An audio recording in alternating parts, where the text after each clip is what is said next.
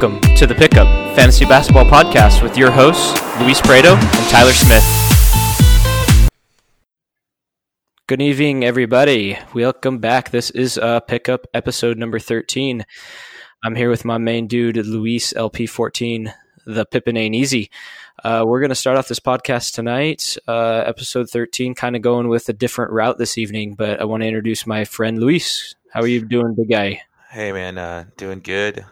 Just kind of, I guess we'll just jump in right into that first topic. It's national news. It's all over the place. It happened on Sunday morning. I was traveling and I couldn't even believe what had happened with the Kobe Bryant helicopter crash that killed 9 people, a couple of young girls, or a few young girls, and a couple of parents and the pilot.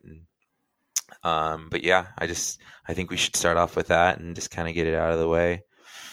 Yeah, very, very, very devastating news.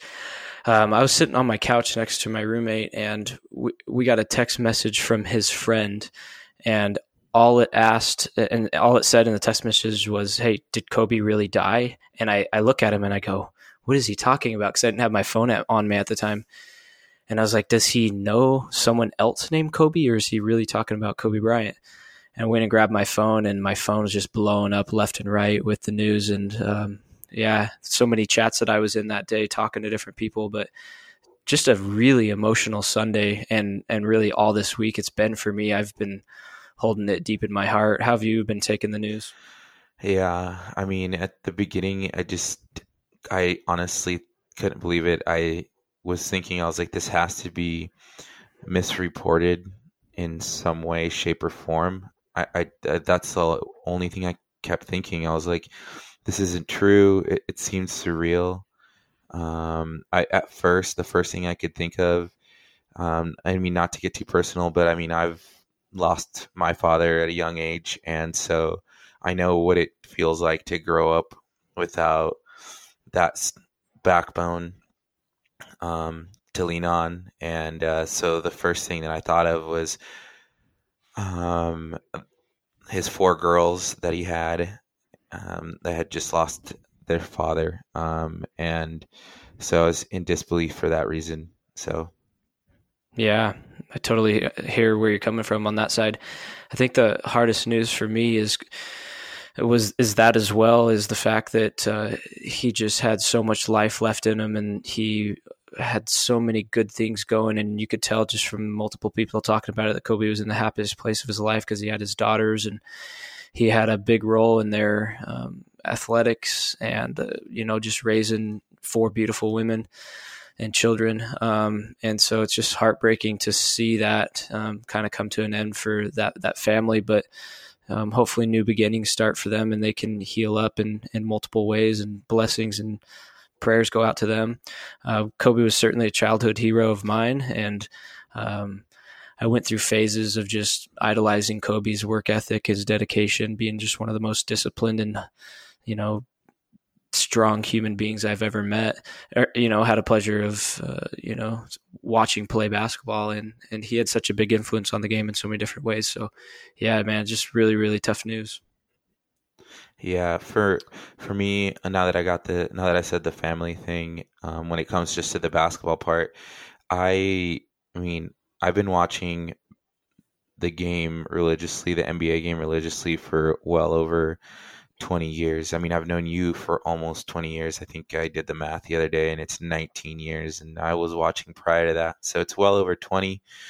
And to me, all my friendships that I have built, all my strong rooted friendships that I've built through the game of basketball. I've met all of the guys that are going to be in my wedding. If that happens, I've met them through the game of basketball. And so when I've watched somebody's career be so competitive, so fierce, and have his life cut short, he's a hooper. He's family in one way or another, to me, and to see a family member essentially to me be cut off so short, it just hits home real hard. And so I just, my condolences to anybody that was affected, his parents, his wife, his daughters, and everybody else that was on that helicopter. Yeah, I know. You said it pretty well. It feels like you lost a family member just because you felt so connected to Kobe in so many different ways, watching his career from start to finish and just having so many emotions throughout the year, just basically that he provided you. And to see him go away just like that, it really truly feels like you lost a family member. So yeah, it's been pretty tough watching a lot of social media and having people reflect on it, because every time you see something new, you just kind of dwell on it and you're just like, man, can't Kobe just come back? Like, it's just an incredibly sad thing. It's the first time I've ever really had someone die that was famous that affected me the way it's affected me. So it's been interesting to navigate that scenario. Yeah, man, it's tough. And anybody that is a Laker fan, because I'm a Blazers fan, I just feel, it hits them even harder. And I don't know. Yeah, I just got to keep pushing forward.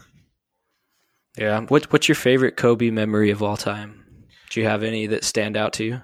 Well, my least favorite was when he killed the Blazers in Game 7 to go to the finals, which I believe the Blazers would have won. But my favorite one was being able to watch that 81-point game. I remember turning the game on because he was like at 60, like halfway through the third or something crazy like that. I was like, no way. So I switched it to it, and I remember watching every single bucket after that, and that's my crazy. favorite. Yeah. That's crazy. I remember being in high school and Kobe was playing the Dallas Mavericks and he dropped 63 points through 3 quarters. And this was on like back to back nights of previous 50-point games. And he went on this string of games for like, I don't remember if it was like 6, 7, or 8 games where he hit 50 points in a row. And I remember just being like, this fool's on a different level. And when we were in high school, we had this group of friends who would just come over after school, and maybe it was before basketball practice, and we'd all like make mac and cheese and we'd play Halo, but we'd also have like basketball games on and we would just nerd out about basketball. And this was kind of the time when Kobe and Shaq had separated, and Kobe was just doing his thing in LA, and it seemed like he was averaging 30 plus points every season. So yeah, it's so many awesome memories. Yeah, I actually remember that stretch too.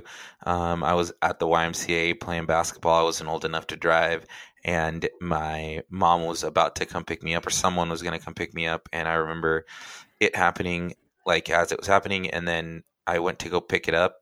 I was in the waiting area at the YMCA, and I picked up the Sports Illustrated, and I remember like physically seeing like the box scores that the Sports Illustrated had like put up, and like he was on the cover, and I don't know. I remember all that. That's crazy stuff. But yeah. Those good are the times. good memories. Yeah.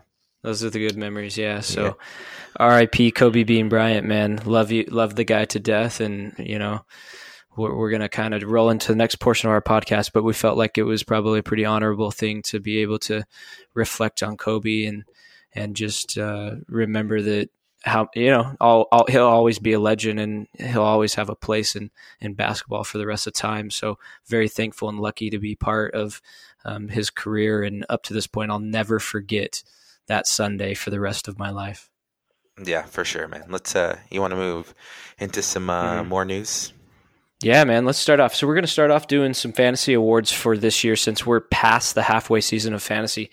So we have some fantasy awards that we want to kind of throw out for some players that are relevant in the fantasy world. So we're going to go off with MVP of the season, most improved player, defensive fantasy player of the year, and second half breakouts. So Pippin, let's start it off. Who's your fantasy MVP this year? Well, I think up to date, and even though he's actually going through a bit of a slump right now, even on the game that's happening as we speak, Houston Rockets are playing the Blazers, and he's had a string of games, couple bad games in a row now, but collectively, I think it's for me just been James Harden for number one. What about for you? Yeah, it's funny. Someone in our Instagram chat had basically said today, he goes, "Is Harden burnt out? That dude looks trash." And I think they're just referring to the fact that he's had a couple bad games in a row. So I think that's pretty funny that happened this evening. I actually have my fantasy MVP as Luka Doncic. And even though Luka's not top 5 maybe in fantasy, he's probably borderline, but I have him as my fantasy MVP. It probably could be more borderline like most improved fantasy player, but I didn't put him at most improved. I put him all the way up at my MVP just because he's been that huge of a standout this year. Yeah, I mean, I think when it comes to him, it's the counting stats that really stick out. And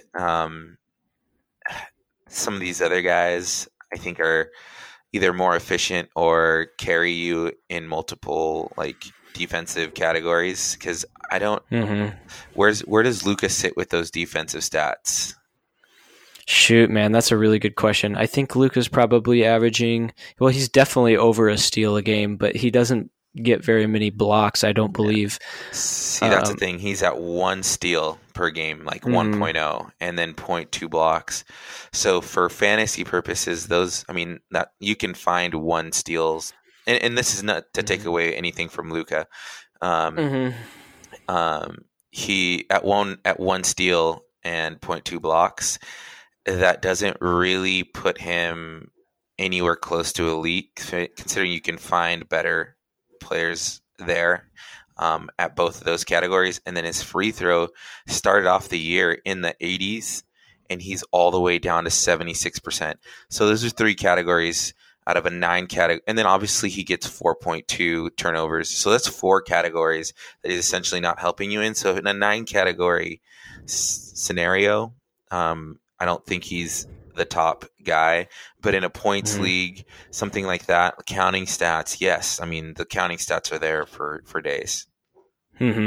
Well, yeah, I mean, I went with someone that was just a little bit different than your top guys, just because I knew, I mean, I could obviously throw my fantasy MVP as Anthony Davis out there, but I mean, yeah, he's sitting at number 1 overall basketball monster, and he's probably sitting number 1 overall on Yahoo. So that's probably the obvious MVP.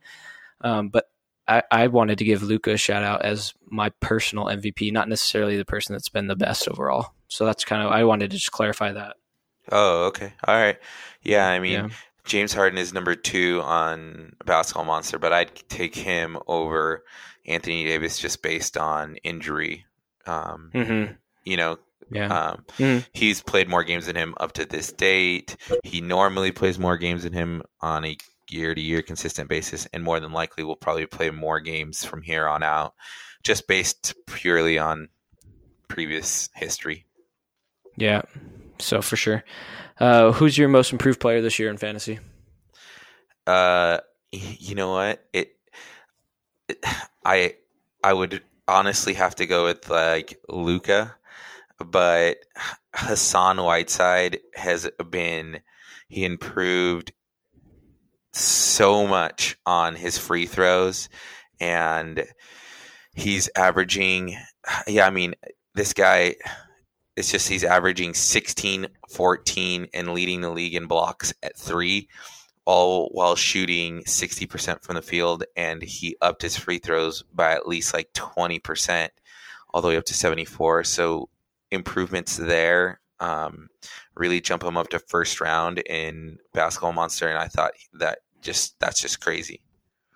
Yeah, I think that's an excellent most improved player. Mine's split between Brandon Ingram and Fred VanVleet. I think Hassan Whiteside for sure has made some huge progress in fantasy land. I went with Brandon Ingram and Fred VanVleet just because of how much they've skyrocketed this year as far as in comparison to last year. I think Basketball Monster, Brandon Ingram sitting late second round, and same with Fred VanVleet is sitting late second round. Yeah. So I think those guys have just had such huge breakout years. Yeah, so that Brandon Ingram's at 23 and Fred VanVleet's at 22. I actually went back and looked at I have a list of 5 here because it's so hard just to nail down 1, 2, or 3. So I actually had Brandon Ingram at 2 and Fred VanVleet at 4.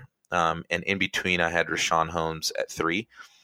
But Damn, yep. Yeah, and I can. So let me just go ahead and read you off where they got drafted, according to Yahoo. This is all according to Yahoo. So Hassan Whiteside is 7th on Basketball Monster, but he got drafted 76th on average um, in on Yahoo. Brandon Ingram is 23rd, but on average he got drafted at 100, so 77 spots higher. Rashawn Holmes is at 27th on a per game basis and got drafted at 117. So that's what, 80, 90 jumps, 90 spots. He jumped 90 spots. And then number 4, like I said, was Fred VanVleet. And that was, he was at 89 or no, 88. And he got drafted, or he's at 22nd. And the ADP for the 5th one is Davis Bertans at 136 is what he was averaging during the ADP, and he's at 47 on a per game basis this year. Yeah, damn. So that's 5 most improved players on fantasy. So that's 5 huge breakout candidates. I like it. That's pretty badass. Could you imagine drafting all? Because I mean, you could technically have drafted every one of those guys. Easy, yeah. Yeah, imagine drafting all 5. Yeah, you get 2 of them in a draft, and you probably are sitting at the top of your league. That's so crazy, man. That's nuts. In our league, luckily for us, every single one of those 5 guys went to a different team. Thank goodness. Yeah. Crazy. I didn't get any of those dudes. Yeah, I know. Neither It's did I. wild. Cayman has a knack for always getting one. Yeah, Bertans. He got Bertans this year. That son of a bitch. All right. Defensive players of the year in fantasy. I have a split between, well, actually my number 1 is Andre Drummond.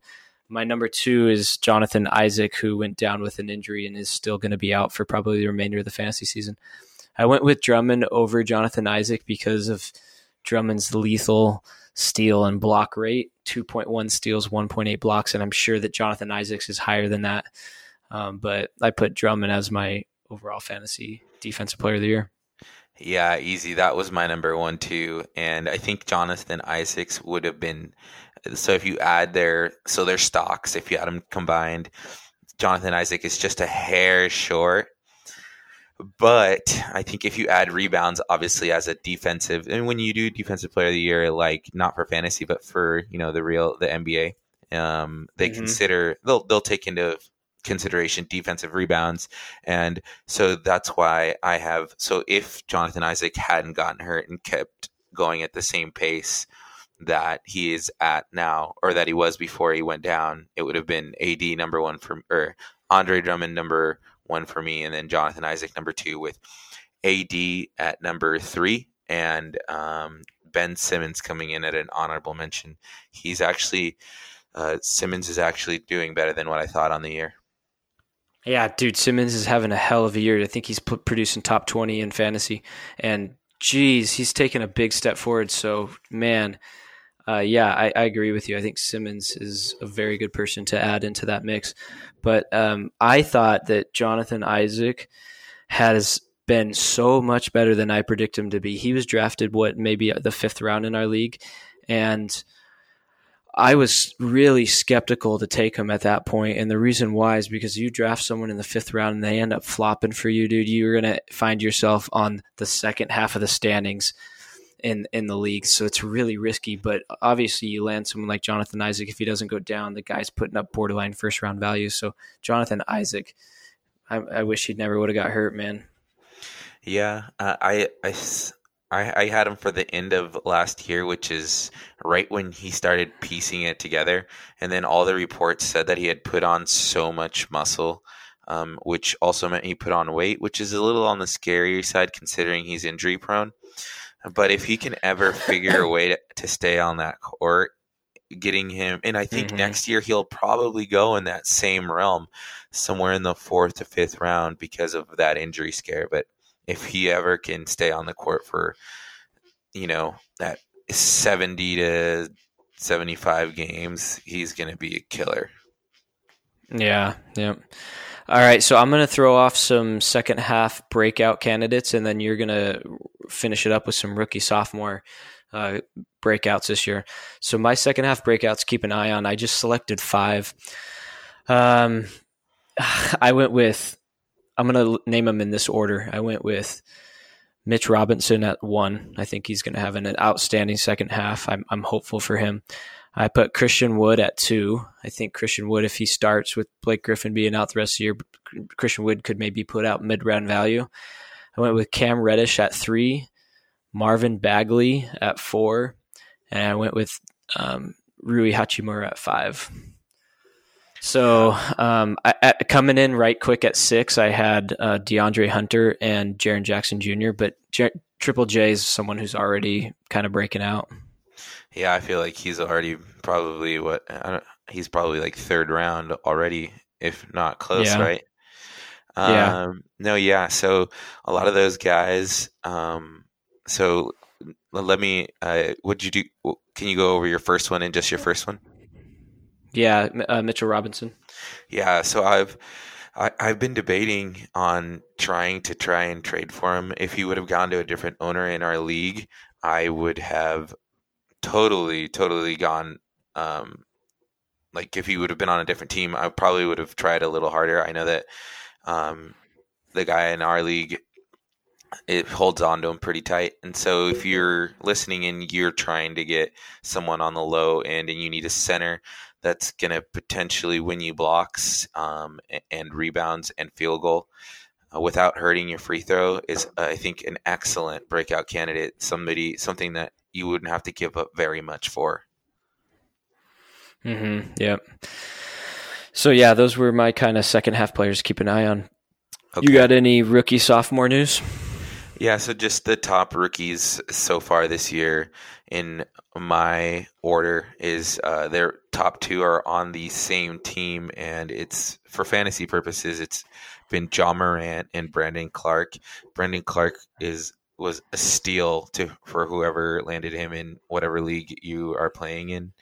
Number 3 was PJ Washington, who pretty much was either a last pick or a waiver wire pickup. And he's been excellent. And then 4, I just got to throw in Zion, and he might actually be considered on the list that you just named. Yeah, maybe. Yeah, and then for sophomores, I have Luka Doncic, Trae Young, and DeAndre Ayton, and Jaren Jackson Jr. in that order for this year's top sophomores. Yeah, dude, those are all studs. Is Kendrick Nunn, is he a rookie? I don't know. That's a good question. Let me see if I can find out. I'm pretty sure he is. I'm pretty sure that he was not drafted, right? Wasn't he a walk-on, or am I tripping? I'm probably tripping, huh? Whose team is he on in our league? Oh, he's not started from the bottoms, huh? Yeah, no, I think he started. You're actually right. Nunn, I think, is a rookie this year because on Basketball Monster they only have stats for this, so they always have the previous seasons. So had he played last season, he would have been. They would have had his ranking from last year, but they only have NBA preseason 2019, 2020, and yeah, so Kendrick runs. He's a rookie and he's undrafted. That's pretty crazy. I put him up there as maybe kind of running close to PJ Washington as for a top 3. Yeah, no, I think I'd put him right in front of PJ Washington. So maybe bump down PJ Washington to 4. I had completely forgotten about him. To be honest, to make this list, I just went to the draft and just went through all 60 players that got drafted. Damn, that's crazy. That's hella funny. Nice, dude. All right, cool. So those are kind of our fantasy awards for the first half of the season. Let's dive right into injuries this year. This week. There's not any huge news. The biggest news that we left off with last week was we didn't get to talk about Lauri Markkanen, out 4 to 6 weeks with a pelvis injury, right? Didn't he have some type of a stress fracture at his pelvis? Yes, that's exactly. Yeah, it said right hip stress reaction. Yeah, damn, dude, that sucks. Yeah, I mean, it's not really great timing considering that they have played like we've mentioned in previous podcasts, they have a really good schedule right now. Like this is a good chunk of their schedule, and so he's missing all of that, and more than likely it's going to be right around fantasy playoffs when he starts coming back. Yeah, and they just got done with 4-week games in a row, and the next 2 weeks they go 2 games and 1 game, and then rolling into the fantasy playoffs, they have an outstanding schedule going forward. So if you can maybe grab Lauri right before he comes back for the playoff time, maybe that's going to be a time where Lauri's looking to kind of come back in, but they have kind of a rough schedule the next couple of weeks. Yeah, I mean, I would assume most people stuck him in their IR. So, he's got to hold it out. It's if you don't have to drop him, then you don't. But it's a tough blow. I mean, to any team. Mm-hmm. Yeah, so you got Thad Young kind of holding down the 4 spot. They're really thin because you got Cornette starting at center, who probably should still be owned, and Wendell Carter Jr. doesn't look like he's back yet. He's still kind of week to week at this point. Yeah, and then Gafford is still out. So I mean, they're really thin. Super thin. Nice. What other injuries you got? Anything new this week coming down? Yeah, I mean, this one happened last night, and Gasol re-injured his hammy that he had been out for previously. So that's not great news. And he had been playing well. In that same game, OG Anunoby was hurt, and then the next day, or so today, even though they didn't play today, but they released a injury report. He was not on the injury report, which is good news. So even though he left and never came back. Yeah, actually really good news for OG because I have him on my team, and I got 2 notifications last night. I was like, damn, okay, Gasol went down with a hamstring injury. That's terrible because it's the same hamstring, so probably got to cut ties with him. However, the report says it's just hamstring tightness, so maybe Gasol only misses a game or 2 and comes back quick. But OG wasn't even on the official injury report, so OG looks like he dodged a bullet there. Yeah, so that's good. There's got to be a couple more injuries. You got a couple?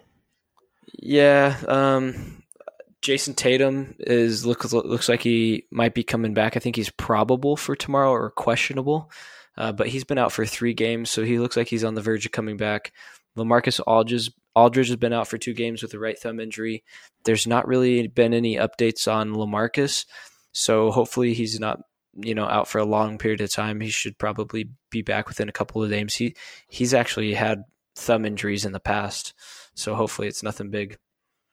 Yeah. So did you see that Jacob how do you say his name? Poeltl. Yeah. Sorry. Jacob Poeltl. Yeah, Poeltl. He filled in very nicely for him and got into the 30 minutes last night. So if this turns out to be anything where it's, extends into weeks, he's a good grab. Yeah. Jacob Poeltl. That's Diesel's guy right there. Marvin Bagley's still out with a left foot injury. He came back for a short period of time, and then he had to hit the sidelines again, and looks like Nemenja's been holding down that spot, but hopefully Bagley's back soon because I think that he's got a lot to prove in his sophomore season because like the other guys you named, Luka Trey, Ayton, and Triple J, it is sophomore season for Bagley, right? Yes. Isn't he? Yeah, okay, yeah. So he's been someone that we just haven't seen fully break out yet. So I feel like that has to come at some point because he's got all the skills needed to be a really, really damn good fantasy player. So I'm hopeful that Bagley has a big second half and he gets healthy. Yeah, and this might not matter for to to the coaching staff, but Roto World did write a blurb saying that so Bagley's actually only played, and this is I'm literally just going off the top of my head, 13 games this season total, and out of those 13 games, they've only won one or two. So they've only won one or two games that he's actually played in, and he hasn't even played in that many. So I mean, I don't think that's going to deter them from playing him, but it does seem that, I mean, I would have to guess that their record is probably better without him in the lineup. So not to like rain on anybody's parade that has Bagley, but there is that, just wanted to put that out there. I didn't even know that. Yeah. Shout out to Pippen for the stats. That a baby. That's interesting news about Bagley. Other news, Kendrick Nunn is out with a left Achilles soreness. He's been out for 3 games. We talked about him having a breakout year as a rookie this year, so hopefully he gets back because he's been their starting point guard this year, and Nunn's quietly done extremely well. Other news out of Denver, Millsap and Jamal Murray are still out kind of indefinitely. I don't think there's been any updates on those guys, and it doesn't look like either of them are close to a return. Yeah, man. Okay, so I think Monte Morris has been somewhat of a disappointment when it comes to replacing Jamal Murray, even to the point where I think Barton has started over him. They just moved him over. But if you look, and I'm not toot my own horn here, but if you look at Jeremy Grant's game log, I think he's literally going to make a case to try and stay in the starting lineup. I think, like you were talking about Millsap, he wasn't really doing that great. I think he was, and I think I replied, you asked me what I thought, how his season had been going. And I said that he'd been efficient. So according to the standings, he stayed up high. But if you look at Jeremy Grant's game, last night he had 6 threes, 2 steals, 1 block, 21 points. The game before that, he had 25 points, 3 threes. And he went 3 for 3 from the field for 3-pointers, 6 for 6 from the line that same game. 14 points, 1 steal, 1 block. The game after that is 17 points, 3 steals, 2 blocks.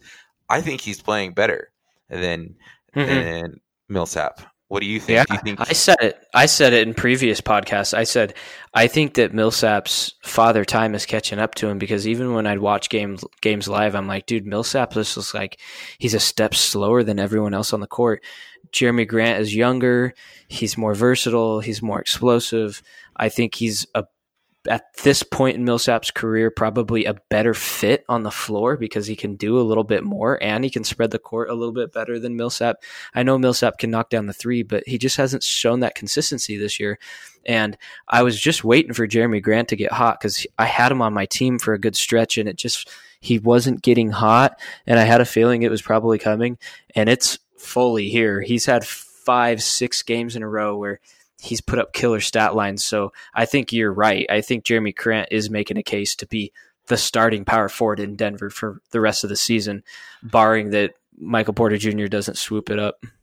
Yeah, we don't really know, and maybe Mike Malone has some sort of loyalty to Paul Millsap, but at this point, he's just strictly, if he were to just get the minutes that a normal starting power forward gets compared to, and have both of them get that same amount of minutes, I think Grant will outplay him, but we'll just have to see.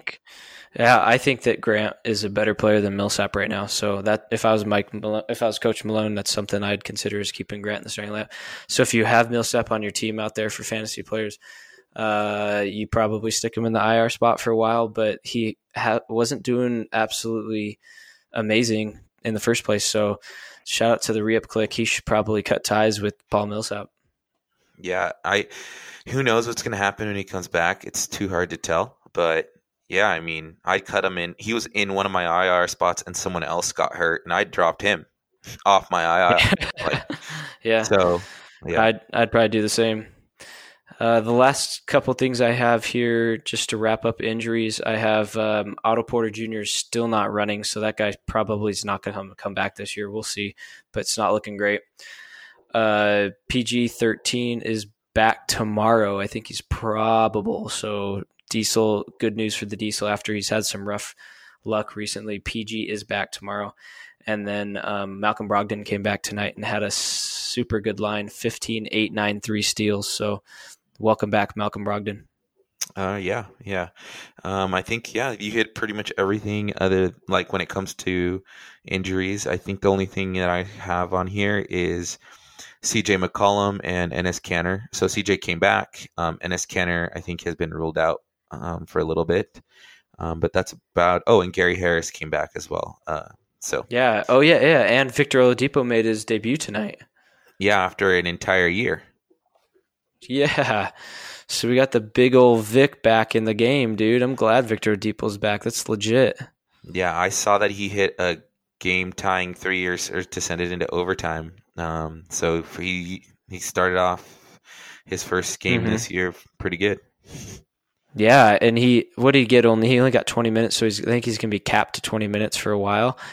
But we'll see what happens to the minutes in their rotation. I know Miles Turner didn't play due to illness tonight, so they had a different rotation than normal. Yeah. So that'd be something to keep an eye on. Yeah. The only other two pieces do you have any other news you want to bring up, or? No, that's it. Okay, I have two pieces of news. LeBron passed Kobe for third on the all-time scoring list. Sadly, I think it was the night before. So I think it's either Saturday or Friday.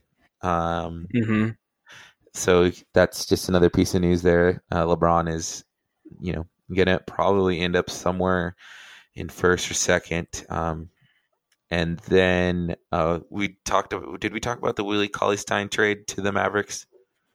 No, I don't think we did, because that happened after the podcast. Okay, yeah. So then that trade there. Yeah, what do you think about that trade? Yeah, go ahead. So we got a first look at. So he did actually play. He's played one game. I do think he'll probably soak up all the minutes that Powell was getting to begin, or to at that point of the injury, and I think that's enough to hold value. And so you just got to give him a little time to get adjusted. Yeah, I think that he'll probably eventually slide into more minutes, but I don't know if Willie Cauley-Stein's someone that you need to hold on to in fantasy right now. Maybe you can play it out, but I think it might be a little while before he's actually producing value. That's pretty tricky to tell. I don't know. I don't really have a recommendation on that. You could probably sit on Willie for a little bit, but I probably only give him a couple games and then I'd drop ship if he's not doing what I need him to do. As far as Golden State, they have a weird rotation now because Marquise Chris is playing. He played 30 minutes last night, and he's had two pretty decent games in a row. And then that Eric Pascal and Omari Spellman, man, their minutes dropped big time, 11 and 18. So like I said earlier in other podcasts, I really don't want very many people on the Warriors.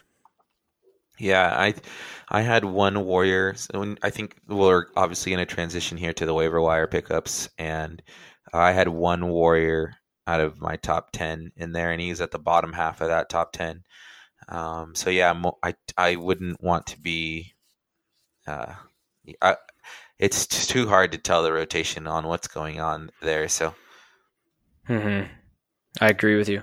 All right. Well, we got roughly about 20 minutes left in this podcast. So let's finish off these last 20 minutes just talking full waiver wire. We probably won't do a big game recap tonight since we did a little bit of tribute to Kobe and did some fantasy awards. So let's talk 20 minutes about waiver wire. Let's talk about players that you should be targeting, and let's name at least 10 players coming off your end, coming off my end that you feel like are players that you're going to want to be grabbing off the waiver wire. So start it off, Pippin. Give me your top 3 this week that interest you. Okay, so my top 3, and then I'll just name them right off the bat, and then I'll talk a little about them right after, and then I'll have you, do your 3. Cool. So my top 3 is Daniel Theis, Nerlens Noel, and where's my third? Mikal Bridges is my number 3. My number 1, we were talking about Daniel finally eventually getting playing time. So he was at 19 minutes the day that we did the podcast last Thursday. And the 3 following games, he got to 30 minutes, all 3 games. So I don't know if this is something that's going to keep happening or if it's because Cantor has been out or if it's something when Robert Williams comes back that he gets dinged.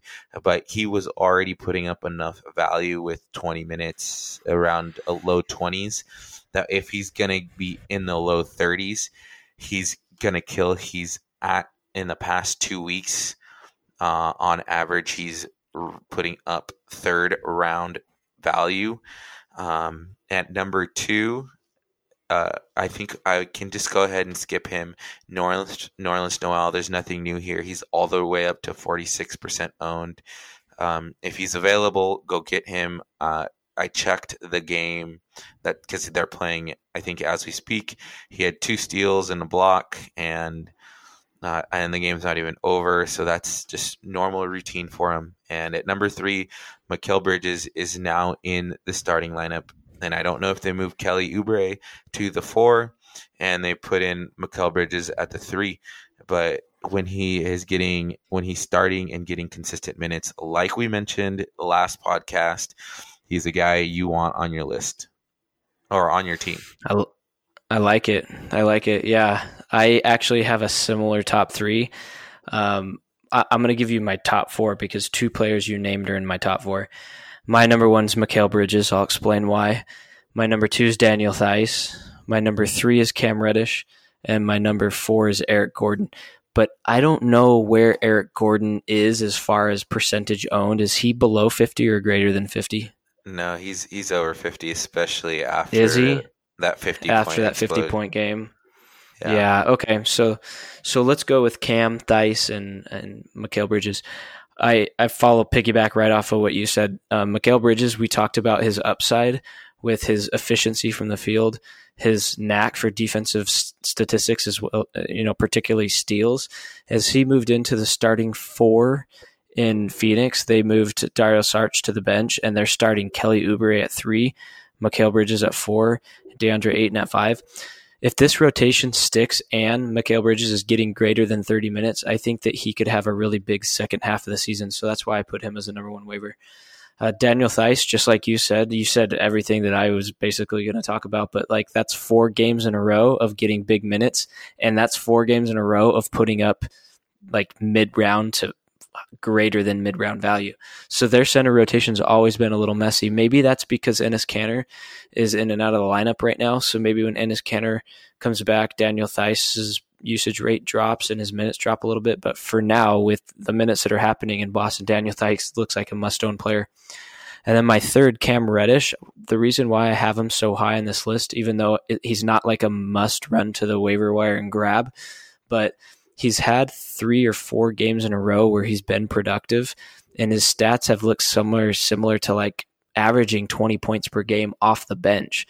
And I think that Cam Reddish is only going to continue getting better as the season goes on. He's had a couple 20-point games in the last, 3 or 4 games. So I'm hopeful that Cam Reddish continues to build off what he's done. But if he's getting 30 minutes a night going forward, he's someone that I think has a big second half. But he's going to be a kind of a little bit of a roller coaster at times. Yeah, I have him not as high as you, but I do want to say that when they did the rookie poll, so it's just other rookies polling on see who they think is going to win Rookie of the Year or who's going to be like a superstar. I can't remember what the actual question was, but all the rookies had Cam Reddish as the top. Like he was the guy that got the most votes. And on top of that, he prior to the season starting at Duke, he was like the number 1 high school prospect. And I think he's finally going to be able to put all that together. So it's a great guy to take a chance on. Going on to number 4, 5, and 6 for me, and then I'll let you do your 4, 5, 6. My number 4 is Chris Dunn. He's just really put together a good past 2 weeks. He should have been owned already with the whole Otto Porter news, and there's no need to, keep hammering away at that. But number 5, I think he's criminally under-owned at 16%, is Dante DiVincenzo. He also has, I believe, a decent playoff schedule, and if these guys aren't going to chase that 73 win record that the Golden State Warriors set a couple years back when Cleveland beat them in the finals, he's going to get, I think, playing time in the low 30s. So you want to have him on your team when that happens, because it'll be our playoffs or most people's playoffs. So, and at number 6 is Shabazz Napier. He's at 30%, and he's a guy that's been averaging 8 assists over the past 2 weeks. And there's not much more to say there. If a guy is going to get you 8 assists, on average, it's going to be at the top half or top 10 in the league. So those are my 4, 5, and 6. Nice. I like it. Who do you like better between Cam Reddish and DeAndre Hunter as the season goes forward? I think they're pretty even, but I want to say Cam Reddish. Mm-hmm. It's just he seems to have a more fantasy friendly game as of right now, until Hunter puts together his defensive stats. What about yourself? Yeah, I think that you're right. I think that Cam Reddish is a little bit more attractive from a fantasy perspective because of, his explosive ability to fill up the box score in different ways. It's crazy because I like DeAndre Hunter as a basketball player better than Cam Reddish, not necessarily fantasy-wise. Like, I'd rather have DeAndre Hunter on my team, I think, than Cam Reddish. But from a fantasy perspective, I think you're right. I think Cam Reddish is probably the more attracting player. But I'm just wanting and waiting for DeAndre Hunter to take a step forward because I want to see him do better, particularly being the starting power forward in Atlanta. But it's not happening yet. Yeah, and so there are players that essentially, like, where they're not getting stats, but they're still locking players down, So, so maybe he's not giving up that many points to the opposing whatever position he's playing, or whoever he ends up guarding that day during that game. But he just doesn't get the blocks or the steals, so it's not showing up on our end. So maybe he might even be better in real life today than Cam Reddish, but it's just that. Yeah, in fantasy, you need to see that carry over to actually putting statistics on the board. Yeah. So at 5, 6, and 7, I have Daniel House at 5, and the reason I put Daniel House back on this list is because I know he's not greater than 50% owned. He's had a couple games that he's strung together again, and he's not quite back to the consistent production that he was early in the season when he was playing well. The Rockets don't have a full roster. They look like they're having close to a full roster at this point. So when their roster is really full and they're playing their standard lineup, there's not enough minutes to go around for Daniel House to be incredibly productive. But because they've been in and out of a couple of players, he's had a couple of good games in a row. So if he gets back to consistency, I think that he's someone that needs to be owned. But I have him at 5. At 6, I have Troy Brown Jr., and he's the rookie down out of Oregon that's playing for the Wizards. And Troy Brown is a guy that can fill it up in scoring. So I think that he's someone to definitely keep an eye on over the next couple of weeks, because the Wizards have more incentive as the year goes on to play young guys, and Rui and Troy are probably going to get a lot of minutes down the stretch. At number 7, I have Chris Boucher. Is that how you pronounce it? Chris Boucher for the Raptors. Mm-hmm. I threw him back on this list, and I put him over Glenn Robinson III, not knowing what Marc Gasol's status was going to be. If Marc Gasol misses multiple weeks, again, this guy has shown production in limited minutes. So if he has 20 to 25 minutes a night, he could get you a double-double and a couple blocks. So we'll see if that becomes a reality, but hello Serge Ibaka minutes with Marcus All going down. Yeah. Yeah. What number was that for you? Sorry. Yeah, I just rattled off 5, 6, and 7. Okay, that was your seventh. Yeah. Yeah, the House is playing right now, and he's at 21 minutes with 2 minutes to go in the fourth quarter. And he's got 2 threes and 6 points and 1 block. And the reason I wanted to bring that up is just because I needed him to put up the stats that you were talking about with everybody back on the roster, considering that Westbrook had a rest day and Harden was out with a thigh, and Clint Capella was also out, and it doesn't look like he has put up anywhere close to those numbers that he did before. So I have him a little lower, but if once he gets going, and he gets back in that groove of the first at the beginning of the season, if he ever gets back in that groove, he's absolutely 100% someone that needs to be owned. I was watching the game, and Ben McLemore was also I think he had 4 threes in the first half. So, then at 7, I actually have Elfrid Payton. I'm not an Elfrid Payton fan, man, and I hate guys that just destroy my field goal percentage or free throw percentage. But it looks like he won the starting point guard position there, and today he played, and he was 7 for 14 from the field, and he's really not getting to the free throw line. He got there today and was 1 for 2. He ended up with 15 points, 7 rebounds, 11 assists, 2 steals, and 2 turnovers. And the rest of the past week, he's been like 2 or 3 total rebounds or assists combined away from a triple-double. So he's almost triple-doubling every time. So I have him at 7. At 8, I have Duncan Robinson. There's no need to talk about him. And then, like you mentioned, Glenn Robinson already. And Glenn Robinson's more of just somebody that you need scoring in threes. And he might get you a steal here and there. So, yep. Yeah, I actually do really like Duncan Robinson. He's someone that is continuing to pop up on waiver wires, and Duncan Robinson, man, is the starting shooting guard in Miami, and the guy is so wet from 3-point line. He's going to get you maybe 4 threes a game or close to it. And so if you're looking for a specialist, that is your dude.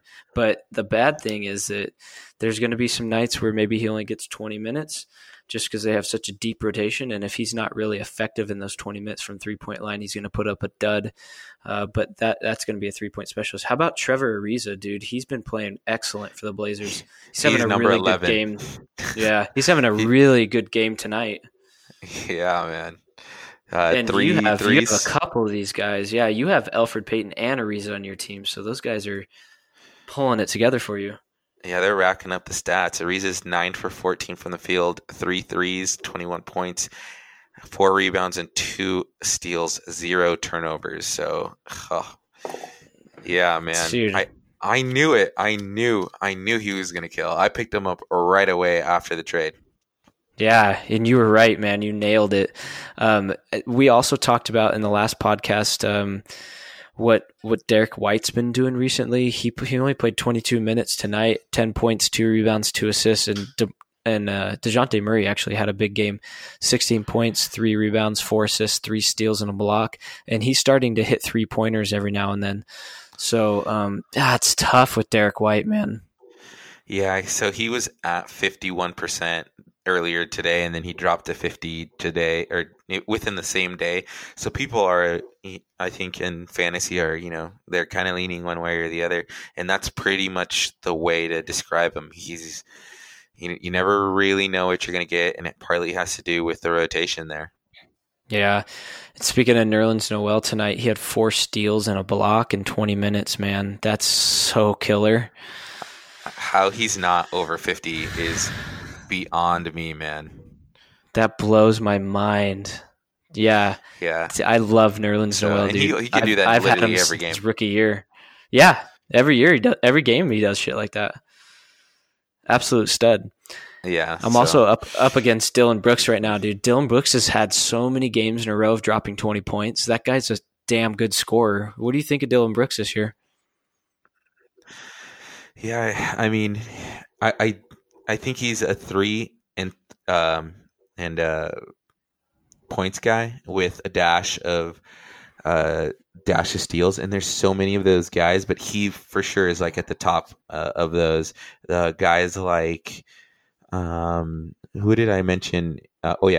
Glenn Robinson is somebody like that. Even um, Landry Shamet is another guy that is been pretty hot with Paul George being out, but he's coming back. Duncan Robinson. So all those guys are just like threes and point Mm-hmm. specialists. But Brooks is What do you, definitely at the top. yeah, yeah. What do you do with someone like Karis LeVert and Mike Conley right now? Are those guys you hang on to and you keep rolling the dice and just let them put up stinker after stinker? Or do you hold on to them for a while? I don't know. I mean, so Svi Mikhailuk and is another one of those guys that has been hot. He had a terrible game Oh, today. yeah.